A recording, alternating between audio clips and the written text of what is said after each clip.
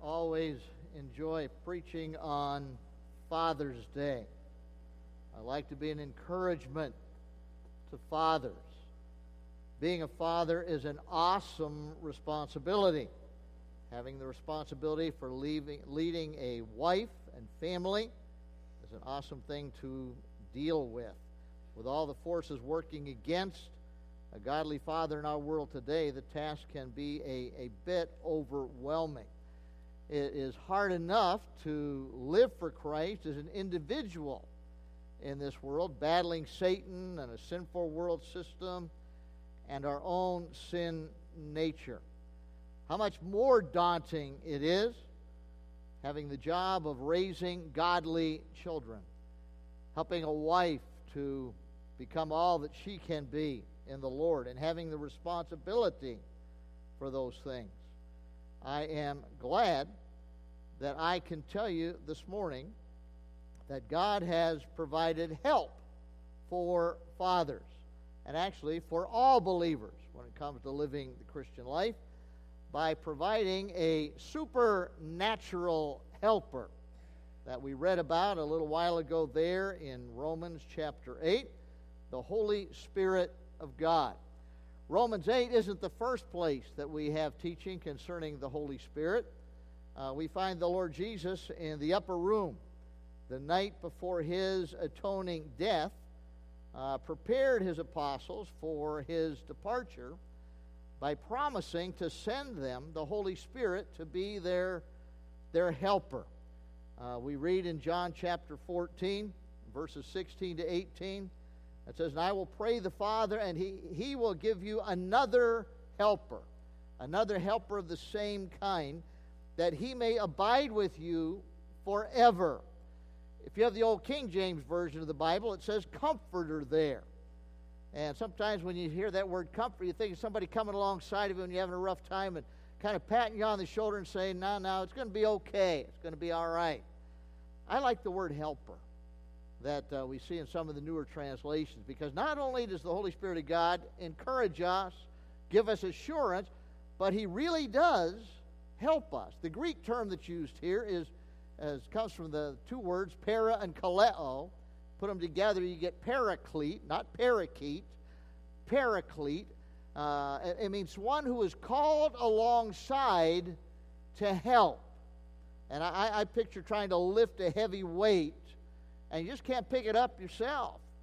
And you have somebody else that comes alongside and grabs a hold of what you're holding on to, and they help you to pick it up, and then you can carry it. That's what the Holy Spirit of God does for us. Jesus sent him to be our helper. He's called alongside to be our helper. It goes on, says, "The Spirit of truth, whom the world cannot receive, because it neither sees him nor knows him. But you know him, for he dwells with you, and he will be in you. I will not leave you orphans." Jesus said, "I won't leave you on your own. I will come to you." And he comes to us in the person of the Holy Spirit, where we find this passage emphasizes the triune Godhead, the unity of the Trinity. We have God the Father, God the Son, God the Holy Spirit. Three distinct persons, but yet a complete unity. And we find that the Holy Spirit comes and dwells within us, and as he comes and dwells within us, he also brings the presence of Christ into our life, the presence of God into our life. In John 14, verse 26, a little further on down that passage, Jesus says, "But the Helper, the Holy Spirit, whom the Father will send in my name, he will teach you all things and bring to your remembrance all things that I said to you." Then in John 16, a couple chapters over, he says, "I still have many things to say to you, but you cannot bear them now. However, when he, the Spirit of truth, has come, he will guide you into all truth. For he will not speak on his own authority, but whatever he hears he will speak. And he will tell you things to come. He will glorify me." Holy Spirit always glorifies the Lord Jesus. He doesn't attract attention to himself. "He will glorify me, for he will take of what is mine and declare it to you. All things that the Father has are mine. Therefore I said that he will take of mine and declare it to you. Here in Romans chapter 8, we find the Apostle Paul seeks to encourage his readers towards victorious Christian living by telling us of this same helper that God has provided for us. And in this great chapter, Romans chapter 8, this great chapter about our security in Christ and our growth in Christ-likeness, the Holy Spirit is referred to 19 times. Fathers, you probably have felt someplace along the way, I need help. I can't do this on my own. I've got good news for you this morning. There is help. There is help. That's the Holy Spirit of God. Each Christian here today probably has had the feeling in their life, I need help. I just am not strong enough to live the Christian life on my own, to understand all God wants me to be and to be all that God wants me to be. Good news. God has provided our help. No father is a superman. But the good news is we have supernatural help. Christians are not super people, but we have supernatural help. And that supernatural help that we have is the Holy Spirit of God. In the passage that was read a little while ago, Romans 8, verses 5 to 11, we read three things. First of all, we read of the great contrast between those who really have the Holy Spirit as helper and those who do not. We also read about the certainty that we can have, that we can possess, that we have the Holy Spirit as our helper. Is he really there for us? Do we really have him? Is he available to us? And then thirdly, we'll see something about our glorious condition when we have the Holy Spirit as our helper. First of all, we see a contrast here of those who have the Holy Spirit as helper and those who do not. The contrast is between those who walk according to the flesh and those who walk according to the Spirit. And Spirit there would be capital S, talking about the Holy Spirit. Paul talks first of all about some who walk according to the flesh. And when he talks about walking according to the flesh, he's referring to a person controlled by their sin nature. He's describing an unsaved, unforgiven, unregenerate person. If a person doesn't have the Spirit of God, they're not a Christian. They don't really have Christ as their Savior. As a person controlled by sin instead of being controlled by the Holy Spirit. Living a continuing lifestyle dedicated to the flesh. Setting their minds on the things of the flesh. Well, what are the things of the flesh? It has to do with centering thinking, affections, and will on the affairs of this world and of this life. A mind set on pleasure. A mind set on materialism. A mind set on selfish pride and self. A mindset on what I want and concern about, well, what will others think of me? It's all about self. This is the mind set on the flesh. And the unregenerate person has a mind that is set upon the flesh, set upon self, with self in the middle. And we find that looking at these things as being most important in life and really putting God down the list of what's important in life. It's living for myself and for satisfying my sin nature, living for my life right here in this world, for the things of this world, loving this world. And we put God down the road. And when we live that way, we find that over in Galatians chapter 5, verses 19 to 21, it describes the kind of things that come as a result of that kind of living. That kind of an approach to life, walking according to the flesh.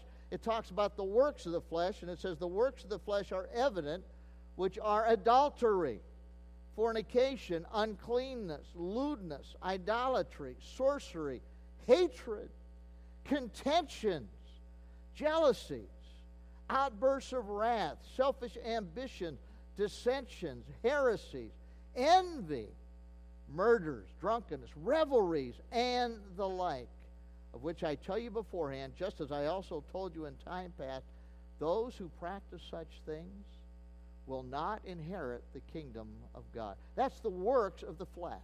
That's what shows up in the life of a person who walks according to the flesh. And I might emphasize that things like envy and contention and selfish ambition and outbursts of wrath are pictured here as being just as evil as murder and adultery and things like that. It's all sin in God's eyes. And we find that it produces death. Verse 6 here in Romans chapter 8 it says, "For to be carnally minded," that word carnal is flesh. It's the same Greek term, sarx, that's stuck in here. It's talking about being fleshly minded, carnally minded, and it's all connected with death. The ultimate end of fleshly thinking is death. What's the Bible say in Romans 6:23? The wages of sin is what? Death. Talking about death. It's being spiritually dead while being physically alive. In Ephesians 2, verse 1, it talks about the way that we come into this world. We are dead in trespasses and sin. We're spiritually dead. To be dead means to be separated. Physical death, separation of the immaterial part from the material part, separation of the soul from the body. Spiritual death is to be separated from God. We're not connected with Him. We're not close to God. We don't have a relationship with Him. And eternal death is to be separated from God forever in a place called the lake of fire, or a place we call commonly hell. So we find that the end of fleshly thinking, being fleshly minded, is death, and such a mindset indicates spiritual deadness and eventually leads to being eternally dead, leads to eternal death. And in fact, I have this mind that loves the world and the things of the world. The thing that's all wrapped up in me says that we are hostile towards God, because we're in a battle. God wants us to recognize that we're created beings, and He's our Creator, and we're created to have fellowship with Him, and we're created to serve Him, and we're created to live in a relationship with Him. And when we're living for ourselves, there's a battle that's going on, because God's trying to get our attention, and we're at enmity with Him. We're hostile towards Him. We're at war with God. Oh, what a wonderful thing it is. We come to the Lord Jesus Christ as Savior, and that war with God comes to an end. Not only are we hostile towards God, but we cannot please God. Told in verse 8, if you're living according to the flesh, you can't please God. It is impossible, because you're living for yourself. We find that there's a great contrast here, and that has to do with those living according to the Spirit.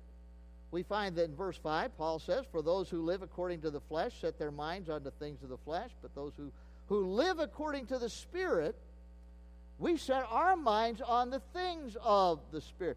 If you're here this morning and you are a Christian, you do not live according to the flesh. But the life force that works in you is the Holy Spirit of God. And you live for the Holy Spirit. You live for God. Do we do that perfectly? No, we don't. But the general course of our lifestyle is that we want to please God. We don't want to be at war with God. The unsaved mind, the fleshly mind, they don't care about pleasing God. The unsaved mind, the fleshly mind, people want to please themselves. But as Christians, we come to know Christ, we want to please God. We don't want to be in a battle against God. And we don't always please Him, because sometimes our sin nature still works on us and we still yield to it. But generally, the course of our life, we care about pleasing God. If you're here this morning and you don't give two hoots about pleasing God with your life as a whole, or any particular part of your life, you need to be seriously concerned about your spiritual condition. Because if you don't care about pleasing God, you can tell me all day long, "I'm a Christian. I'm trusting in Jesus. I'm going to heaven." you know what? Jesus said, my sheep hear my voice. They follow me. They want to follow me. They want to please me. If you're a Christian here this morning, you are spiritually minded and you want to please God. That's what walking in the Spirit's all about. When it talks about walking in the Spirit, it's describing a saved person, a forgiving person, somebody who's been regenerated, given life by the Spirit of God. If you're a Christian this morning, you're in the Spirit. If you're a Christian this morning, you're walking according to the Spirit. And when you're walking according to the Spirit, you don't have to be controlled by the flesh. And what a blessing it is to know that. We set our minds on the things of the Spirit. And when we think about what are the things of the Spirit, what's the Holy Spirit interested in? What's He care about? He cares about eternity. He cares about heaven. He cares about the will of God. The Holy Spirit cares about the souls of people. And those things are important to us. And so if we're spiritually minded, we're not just living for this earth, we're living for heaven. We're living for eternity, not just our brief period of time down here. If we're spiritually minded, we don't just care about the way that people look or what people do to us. When we see people, we see them as having an eternal soul, and we recognize that that eternal soul is either going to heaven or it's going to hell, and we care about that. Holy Spirit cares about that. And if we're indwelt by the Spirit of God and we're spiritually minded, we care about that. And to be spiritually minded also then is to have life and peace. And have that, number one, to be spiritually alive. Instead of being spiritually dead, having no relationship with God, when we are spiritually minded, when we have the Spirit of God in our life as our helper, we find that we have a relationship with God. We care about God. We walk with God, and we care about His Word, and when we want to hear what He has to say, and we have, and this is great, peace with God.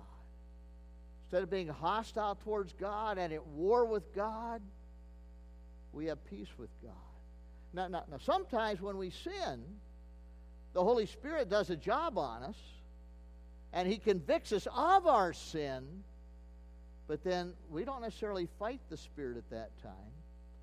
Hopefully, as we're convicted by the Spirit of God, we say, yeah, Lord, you're right. I'm sinning here. I'm not being what you want me to be. I'm not doing what you want me to be. And we repent of our sin, and we get back on the right place. And the Holy Spirit helps us to be able to please God. And you know what matters more than anything else in this world? Not how many people you please, not who you please down here. The one person we better please is the Lord. The one person we better be able to hear one day and have Him say, well done, good and faithful servant. We want to please our Savior, the Lord Jesus Christ. And the Holy Spirit enables us to do that. Well, how can we know if we really have the Holy Spirit as our helper? Well, it's because of His connection with the Lord Jesus Christ. In verse 9, good news here. He talked about all the bad things that come along with walking in the flesh.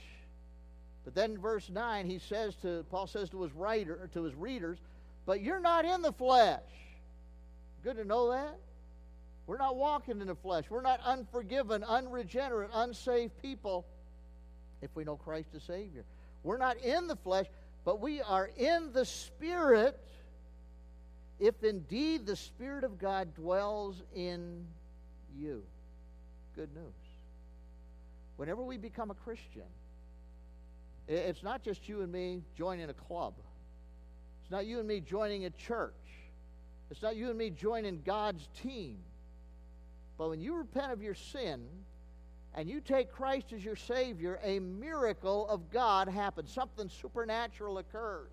And one of the things that occurs is that the Holy Spirit of God comes and dwells within our bodies. So that our bodies are called in 1 Corinthians 6 the temple of the Holy Spirit. God dwells within us. And the Bible tells us that happens the instant we trust Christ as Savior.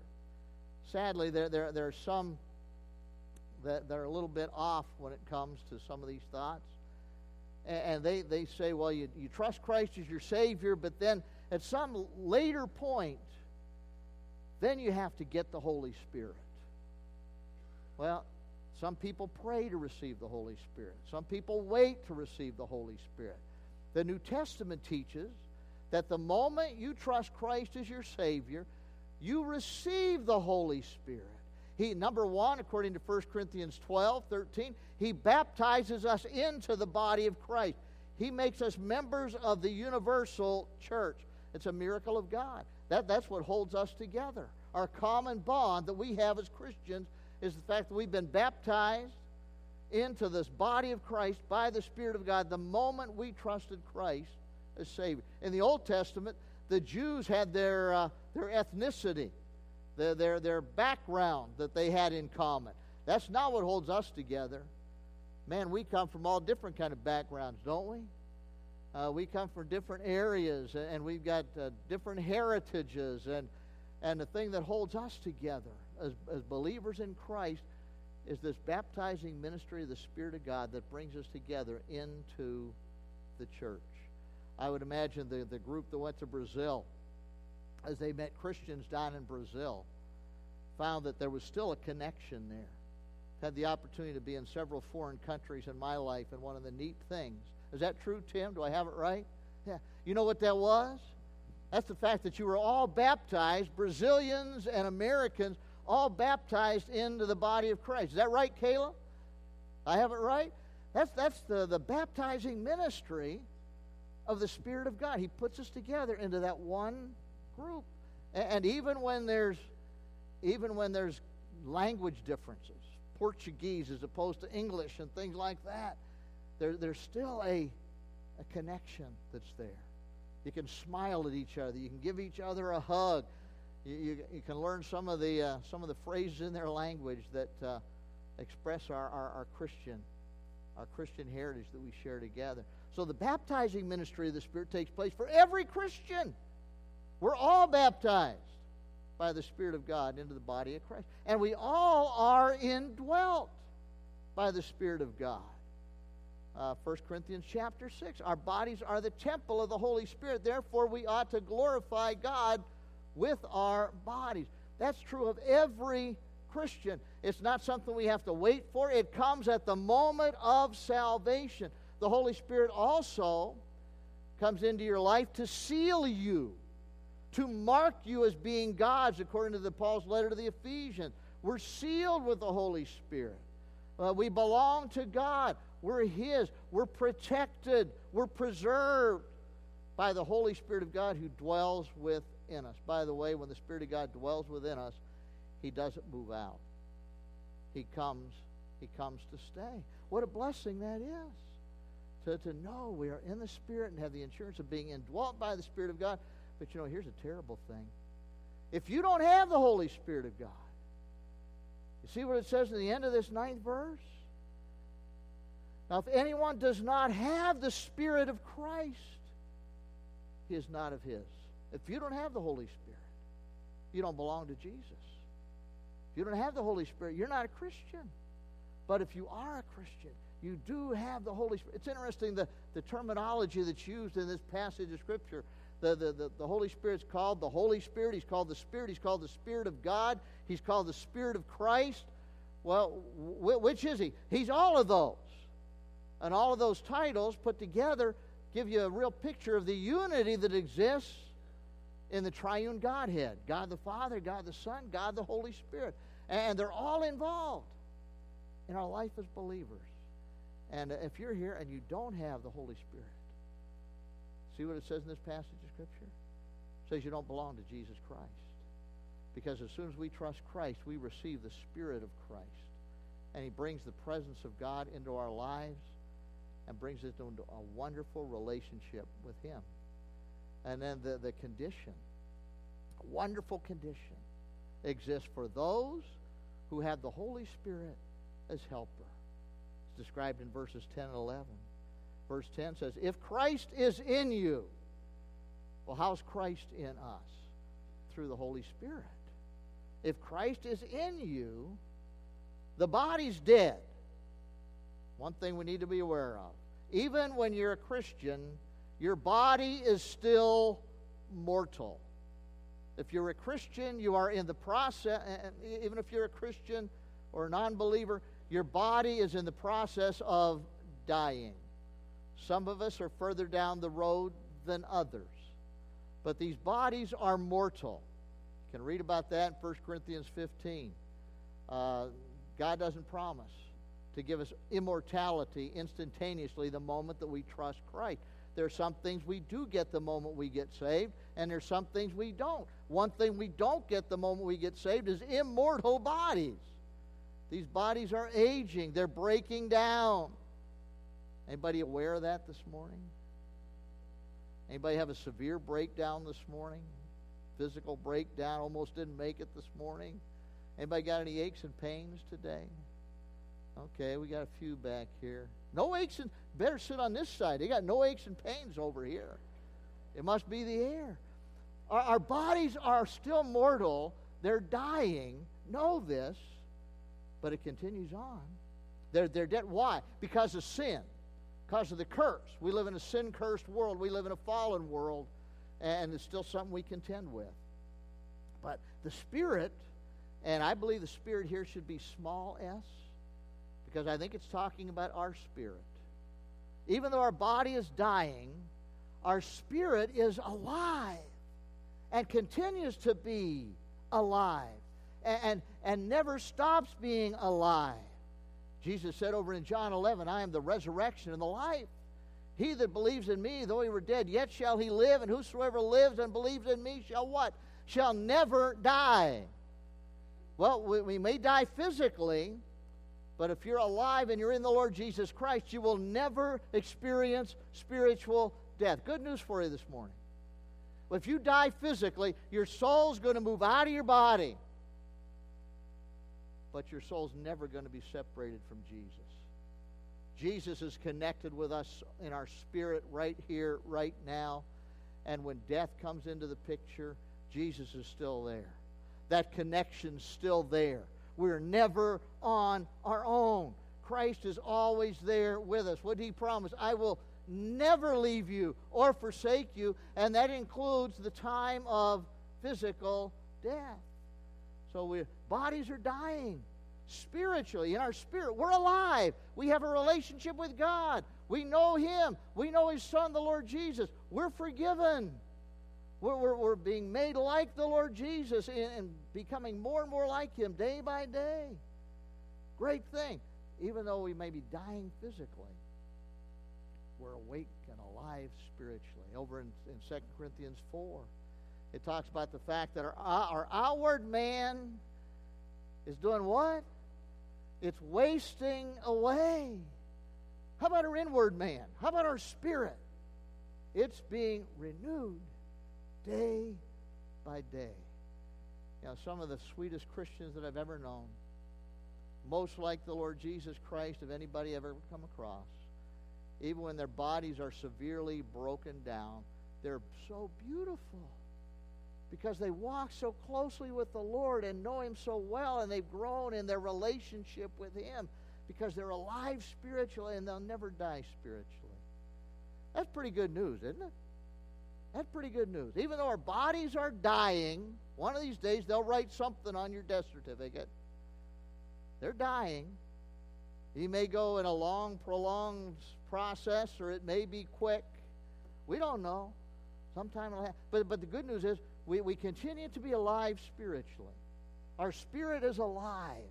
It's in a relationship with God. That's pretty good news. It gets even better. Gets even better. If you look at verse 11, it goes on, it says, but if the Spirit of him who raised Jesus from the dead dwells in you. The Holy Spirit gave Jesus resurrection life after the crucifixion. If he dwells in us, notice what it says. It says, he who raised Christ from the dead will also give life to what? To your mortal body.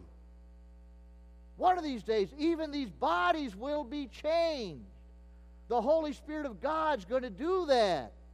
I'm kind of hoping He does it at the rapture for all of us at the same time. Would you vote for that? Your vote doesn't mean a thing. It's all about God's timing. I would long for it to be at the rapture as we all go together. But it may not be. We may have to walk through that deep, dark valley. We may have to experience physical death. But the good news is that's not something that lasts, because one of these days He's going to take these mortal bodies and He's going to transform them, and they will be incorruptible, they will be immortal, and they will be like the resurrection body of the Lord Jesus Christ. How's that going to happen? Holy Spirit of God's going to do it. It's going to be a great miracle. You looking forward to that? You talk about an instant makeover. Man, there's an instant makeover for you. It'll be great. And we'll enjoy that tremendously. He who raised Christ from the dead will also give life to your mortal bodies. How's it happen? Through His Spirit. Through His Holy Spirit who dwells in you. You're a Christian here this morning? Good news. You're indwelt by the Spirit of God. He gives you spiritual life right here, right now, on one of these days. He's even going to raise your body from the dead. What a helper, huh? What a helper. I kind of like a helper like that. I am thankful for a helper like that. And the only way to have the Holy Spirit as our helper is to know Jesus as our Savior. Good news, if you know Christ as your Savior, you automatically get the Holy Spirit at the same moment you trust Christ as your Savior. They come together. It's not having Jesus, but later getting the Holy. They come together at the same time. And if you've got Christ, you've got the Holy Spirit of God as your helper. And here's another thing.